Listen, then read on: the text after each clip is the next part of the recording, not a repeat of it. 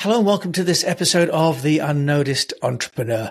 You're joining me, Jim James, and we're going to talk to an entrepreneur who has faced and is facing an issue that is common to me and maybe to you too, which is we love to start new businesses. And often the new businesses, the shiny objects, are wonderful, but they create branding challenges and management challenges for us because we find ourselves running multiple businesses with multiple brand positionings.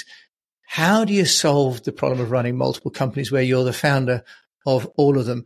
Today, I'm going to be joined by Taylor Willingham, who is based in a place called Kinney, just outside of Dallas in Texas. Taylor Willingham, welcome to the show. Thank you for having me on. Well, it's my pleasure. And, you know, we're going to talk about that issue that faces, in a way, all of us as entrepreneurs, at least those of us that, according to the Michael Gerber E-Myth, you know, we are managers stroke entrepreneurs as opposed to self-employed practitioners.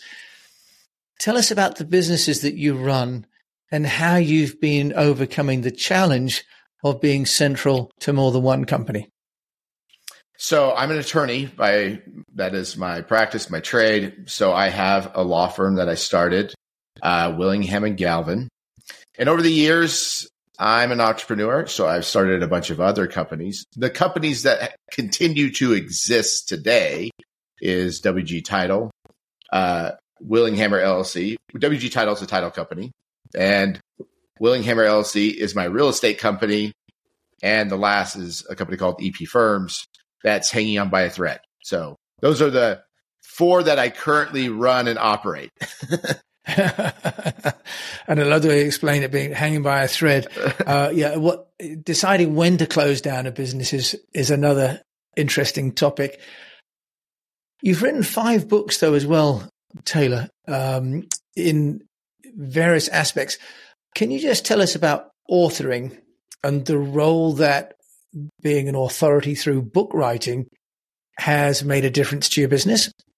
Yeah, so most people write a book for marketing purposes. Mine was actually, I got into it for the purpose of helping me focus on learning things that I felt like I wanted to know better than any other expert. And so for me, the first step was I just started writing. And as I started to write, I started to realize, well, other attorneys are going to read this. And if I'm not correct on exactly what I'm writing, I'm going to be humiliated. And I don't like being humiliated. So one of the first things I started to do is I then started to research and made sure what I was writing was correct. And that first book, this one, Why Should I Care? I'll Be Dead. As I was going through, it helped me focus on exactly kind of the way I wanted to push my practice forward, why I was doing what I was doing. And then I started to really understand my practice. And so I fell in love with that process of writing. And so I continued to write. That led to my next book, which was Helping Your Parents with Long-Term Care. I think I have it right here. This one, the most boring book ever written. But for me, it was extremely helpful. That book probably, if I could tell somebody, I redid it and made it a lot better with my 4th book.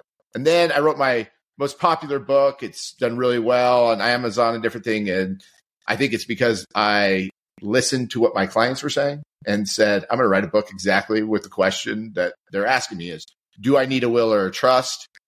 I try to put humor, interesting historical stuff in there. And then I redid Helping Your Parents with Long-Term Care, and it's called Free Long-Term Care. And that is the book that I tell people it's difficult subject. It's not the fun, information, but it saves people hundreds of thousands of dollars at the end of life of basically how to structure yourself. So if you end up in a nursing home, you don't lose everything. But that process of writing those books, for me, what ended up happening is I really learned the information. There's one thing is you can say things and you can do things and really know your business. But when you write about it, it really hones in that focus on knowing your practice and your trade. Taylor, what challenge did it create for you writing books? Because you become an authority, you become established as Taylor Willingham. Almost by definition, then people want to talk to the man who wrote the book and whose name's on the door of the firm, right? And ironically enough, you kind of lock yourself in, don't you? And if you want to be an entrepreneur and have multiple businesses, it's almost a double-edged sword, isn't it? How do you overcome that problem? Well, that is a problem I still deal with today. And I look at it as a wonderful problem because I remember back when I started and no one wanted to talk to me. And so I have to constantly remind myself that, hey, there was a time. So I actually love what I do, but it does consume me. And when you get consumed at being, like you said, talking about the E-Myth, the three different people that you have to be, the entrepreneur, the manager, and forgot what he calls it, the worker, the guy who does the self-employed, self-employed practitioner.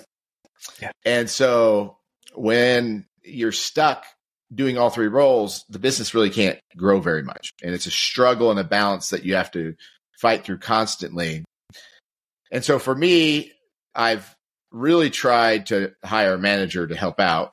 That's to get off to solve that problem of me trying to be the manager. But when you have a small business, everybody just comes to you anyway. Like you can hire a manager, but then they just go around and come right to you and go, I have this problem. But when you're sitting there and everybody calls in, wants to meet with you, what I finally had to realize I had to do, because my calendar was like maxed out 3 months. Well, what ended up happening is it got maxed out when I got to, these people, they're like, oh, I already went somewhere else. You were just too far out.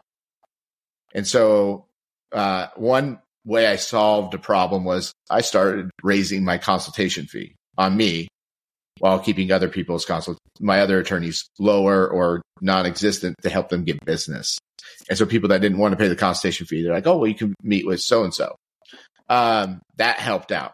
And so that brought my calendar to a manageable point, and it saved me from also the people who weren't really interested in hiring me to do the business.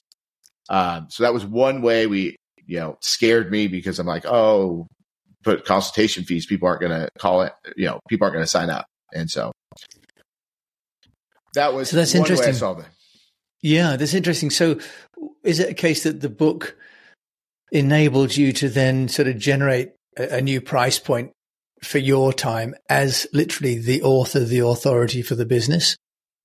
Yeah. And it's strangely found me business in ways that about 2 weeks ago, a guy came in and he's from New Jersey and his mom had passed away and I did his mom's estate plan.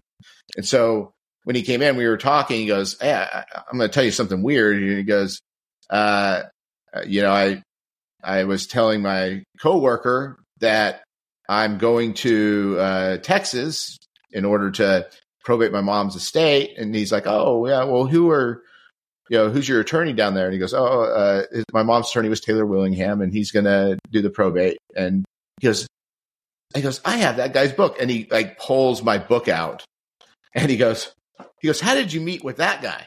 And he goes, oh, I just wanted you to know that story because that book apparently does work. And I was like, oh, well, look at there. We got something hundreds of miles away. I didn't even know. But for some reason, people think if you've written a book that you're too hard to get into and talk to too. So you have this double-edged sword, which most people, we write books because we want you to come to us and there's some irony there, isn't there? But Taylor, we started off this conversation with how do you be an entrepreneur and have multiple businesses when you're the name on the door? What's been your solution to that problem? Because you have 4, admittedly one hanging by a thread, but 4 businesses that you're running in addition really to the main business that you're running. How are you doing that from a marketing point of view? So marketing wise, you really have to listen to how people find you and ask the question. I have a wonderful opportunity in that I meet with my clients and the people that come in all the time. And I notice things. So, first off, recently, the big one has been Nextdoor app. I never focus on it. I never go into it. 4 years ago, I set up my company there. And over the last year, repeatedly people have saying, oh, well, in the community there, you're well known and everybody refers you. And so it was a shock to me that I spent all this time on Facebook. I spent all this time marketing on all these major social media brands. And here was an app. I just threw something up and it actually works the best. And about 3 days ago, I was like on Facebook fixing up my profile. And I'm like, why am I not on Nextdoor app right now working on that one that works? And so I stopped myself. I went over there, started building it up. And now I'm focusing my efforts towards there because you get into these habits. So law on estate planning, I learned that's how you get business is word of mouth. You have to build a reputation. It takes a long time. And it's just doing the right thing for people and offering excellent service. Then I noticed weird things. As I was doing people's estate plan, I noticed overwhelmingly that people that were coming in to do their estate planning were left-handed. I was like, why is this? Because we have 3-ring binders and they're always complaining about the 3 rings. And so I noticed, and then I started asking, well, who made the decision to come in out of you two, because usually it's a husband and wife, to do this? And they would go, well, they'd always point to the left-handed person. And so I started going out, and maybe someone out there in your network can help me with this. But I'm trying to figure out how you market to left-handed people, because apparently they are the people who do their estate planning. And I'm assuming it has something to do with the brain about being organized. And I tell people this and they start laughing. Yeah, he's or she's the organized one. And so I found little things like that now I know, but how do I take advantage of it? WG Title is completely different. WG Title companies, we are in one of the most competitive title company markets in the world. And my business was pretty small for a long time until I brought in Jamie Ellis, who now is the CEO and runs it. And she completely changed everything. And it was her obsession for perfection on how you deliver that changed everything. And so I guess I could tell the story. Maybe just tell us what is title for those of us, that are, help me to understand what is title. So title in the United States is when you're buying a property, a house, we have to make sure that the person who's selling it to you actually owns the property. We identify all the liens that are on the property, make sure that they're paid off. And then we facilitate what we call escrow, which is we facilitate the money transfer. So no documents are filed or anything until everybody's paid and the actual transfer happens. I don't know, in Great Britain, do you guys use a similar system? Similar system, yeah. Seems to take forever for them to find the information, but in this day and age. But yes, okay, so exactly. So that's a big industry in the United States, and so we had an issue where I had probably the best escrow officer. That's what they're called that do it. His name's Michael Adams, and he just was known. Our current Attorney General Kim Paxton was his escrow officer before he became the Attorney General, and he was fantastic. He was so good at doing the job. Him and my struggle was all the other stuff, which is do you give a gift basket when you close, and like all the little things that men usually don't think about. Like we're like, well, it's we're going to do our job and we deliver to you good title. And he's like, this is a female dominated industry. So we just didn't connect on that. So he ended up getting brain cancer. And one day he just shows up in the office and he's limping and he goes, I don't know what's going on. And then come to find out he had a tumor on his brain. And luckily through that process, he's healthy and good right now. And, but during that process, I had just hired Jamie Ellis, and she didn't ask for any additional pay, didn't ask to do anything. She just took over and did his job and her job. And, one day I was walking out of work and I'm like, she's earned half of this company. It would be, it would be out of business without her. And so then I made the decision, I'm going to give her half the company because she's earned it. And that's probably the best decision I've ever made in business, because once she became part owner, then it reorganized that she was in charge. And she's been able to get us to a point now that last year was one of the worst years in the real estate market for title companies. And we made it through it very well. Okay, so interesting. So as an entrepreneur, sort of, if you like, sharing the business where you maybe see the opportunity and someone else is able to do the operational side is a great learning. Yeah. Yeah. And realizing that sometimes you just don't possess the abilities that are really needed. Like, I don't have that ability to really see the fine detail of what needs to happen with a title company in our market. We'll be back after a quick break. Would you like to double your salary without starting another business? The easy way to do this is to join the board of another company. You get well paid for a part-time role. You get all the credibility that comes with being a board member. Plus, you get to hang out with some very cool people and learn how other businesses are dealing with their problems. If you'd like to know more, if you'd like to learn how you get your first board seat within 60 days, just click on the link below, as Unnoticed is a gold sponsor of our summit, so you get free tickets. Enjoy. I'll see you there.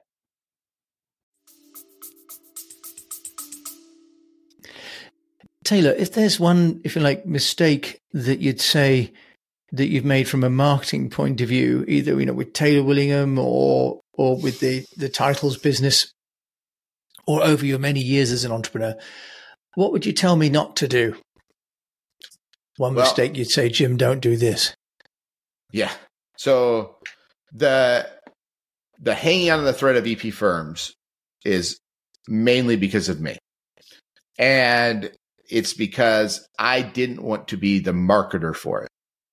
I was trying to set up this, basically what it is as attorneys, we have a problem, and that is we have no real good CRM system that exists. There's a lot of companies that have tried to create them. They don't really understand small law firms. They're programmers that create it. It's awful. And so I was like, I'm going to build one. So I hired a bunch of programmers. We started building this system. I was going to build the perfect system, and I got it to the point of it functioning. And then it became, now you got to market it. Well, in order to market, you have to pick up the phone and call people, call other attorneys and say, use this. And I'm not used to that type of marketing. In law, you cannot pick up the phone and call people and ask for business. We don't allow that. So I kept hiring people to do it. And no one was having any success. I had a good friend that started a CRM system for pest control, and he came in and to show me how you market it. And he sat down with the team and he started picking up the phone. And to that day, it was like 3 months of marketing. We hadn't had one sale. He made 3 in an hour. And it became very clear to me that either I'm going to have to pick up the phone and call people and market this and get it going with my sales team, or let it go. And that was like the decision. And then we were right there. And then that was 2022. And then everything blew up on us with deciding to throw interest rates to 8%. And I had to focus on my law firm and title company.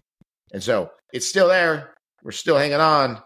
But the realization is if you want something to work, you are the marketer. If you want to start a business and it's something that you have to accept and you have to do. Yeah. I think it's, as you say, really, you're the owner, you're the visionary, you are the brand, and bring in those first sales, especially at the beginning of the company. Taylor, that's a good reminder, I think, for me as well. Taylor Willingham over there in Texas, one piece of advice with all the businesses that you've run, is there one thing that you'd say really does work? Maybe it's the book writing, maybe it's something else you've done that you'd say really, really helps to move the needle in terms of getting a business noticed? In marketing? Yeah, marketing or anything else. Okay. So in order to really get noticed, well, one of the biggest things is your reputation if you are a professional. So that type of business, you listen to every major person out there and they'll tell you it's the service that you offer. I mean, that's really the thing that gets you above and beyond. But really, if I can, as I've watched, I've met with a lot of business owners because I do estate planning, and part of estate planning is working with people with businesses and doing things. And it's consistency of effort. It is the everyday pushing and working towards the goals that you want, because the reality is the way our world works, everything at every moment is growing or dying. You neglect your business for a month, you're going to pay for it. And it's those habits every day that you form of getting up. I get up at 5. I make myself get up at 5 in the morning for the purpose. Now, that doesn't work for everybody, because in the 4 hours before any employee shows up, I have almost all my work done. And so when they're here, I can focus on them and getting those things done. And I used to not do that. And I used to be trying to do my work and being annoyed by my employees. And then I'd get angry at them. And it just didn't work. It wasn't effective. Yeah. That's really, really sage advice, Taylor, that the consistency of showing up every day, that really it's relentless, actually, especially these days when competition is so intense and technology, internet and AI are making the pace of change so rapid as well. Taylor Willingham, if I can ask you for a book or a podcast that you're reading or that you've written that you'd share that you think would be of value to me, what would it be? Atomic Habits is a great book. When I read that really, really opened my eyes to, how to really start getting things forming and going. Tony Robbins' books are fantastic. His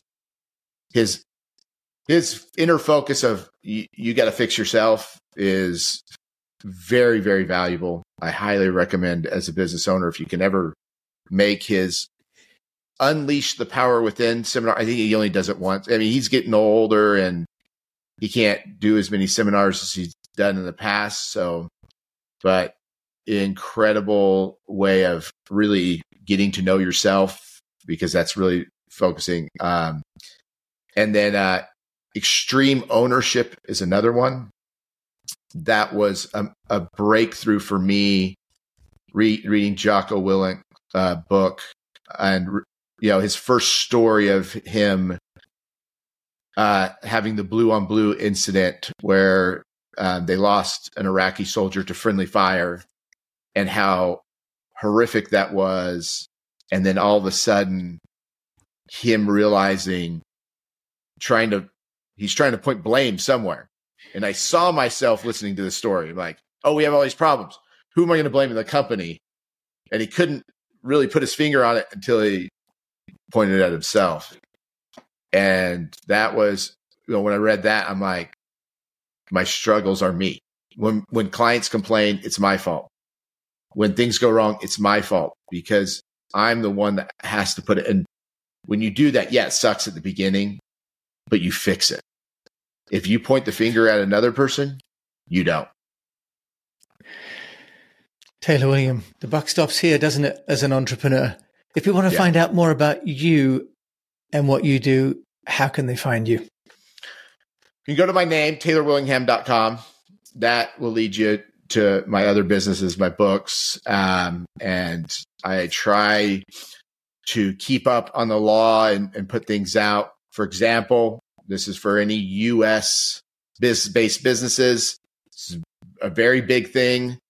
They passed the law starting January 1st, 2024, and that is the Business Ownership Information Act. You have to file by the end of this year your ownership or substantial control in any business that you have. If you don't do it by the end of this year, it's a criminal act. It's very rare for the government in the United States to create a law that if you don't do something, you're committing a crime. And I'm scared about my clients because I keep throwing this out and people ignore my videos and emails that this is a way that you could end up owing a lot of money and potentially of a criminal act of just not doing something, just not filing a piece of paper. Taylor William, well, I'm in the UK, so I think we're blessed to not have that. We've got some other legislation here to worry about. So if anyone wants to go, they can find taylorwillingham.com. Taylor, thank you so much for joining me. We've covered a lot of topics in a short amount of time. Kindred spirit and starting lots of businesses. So same page as you and also loving your wisdom and your insights. Thank you so much for sharing. Hey, well, thank you for having me on your podcast. Well, it's been a pleasure, hasn't it? Listening to Taylor over there in Texas and, his honesty and integrity and an acceptance of responsibility really are some key messages that have come over for me today. And if you've enjoyed this show, do please rate it or review it on your player and share it with another entrepreneur who needs to hear the insights of Taylor and my other guests. And until we meet again, I just encourage you to keep on communicating. Thank you for listening.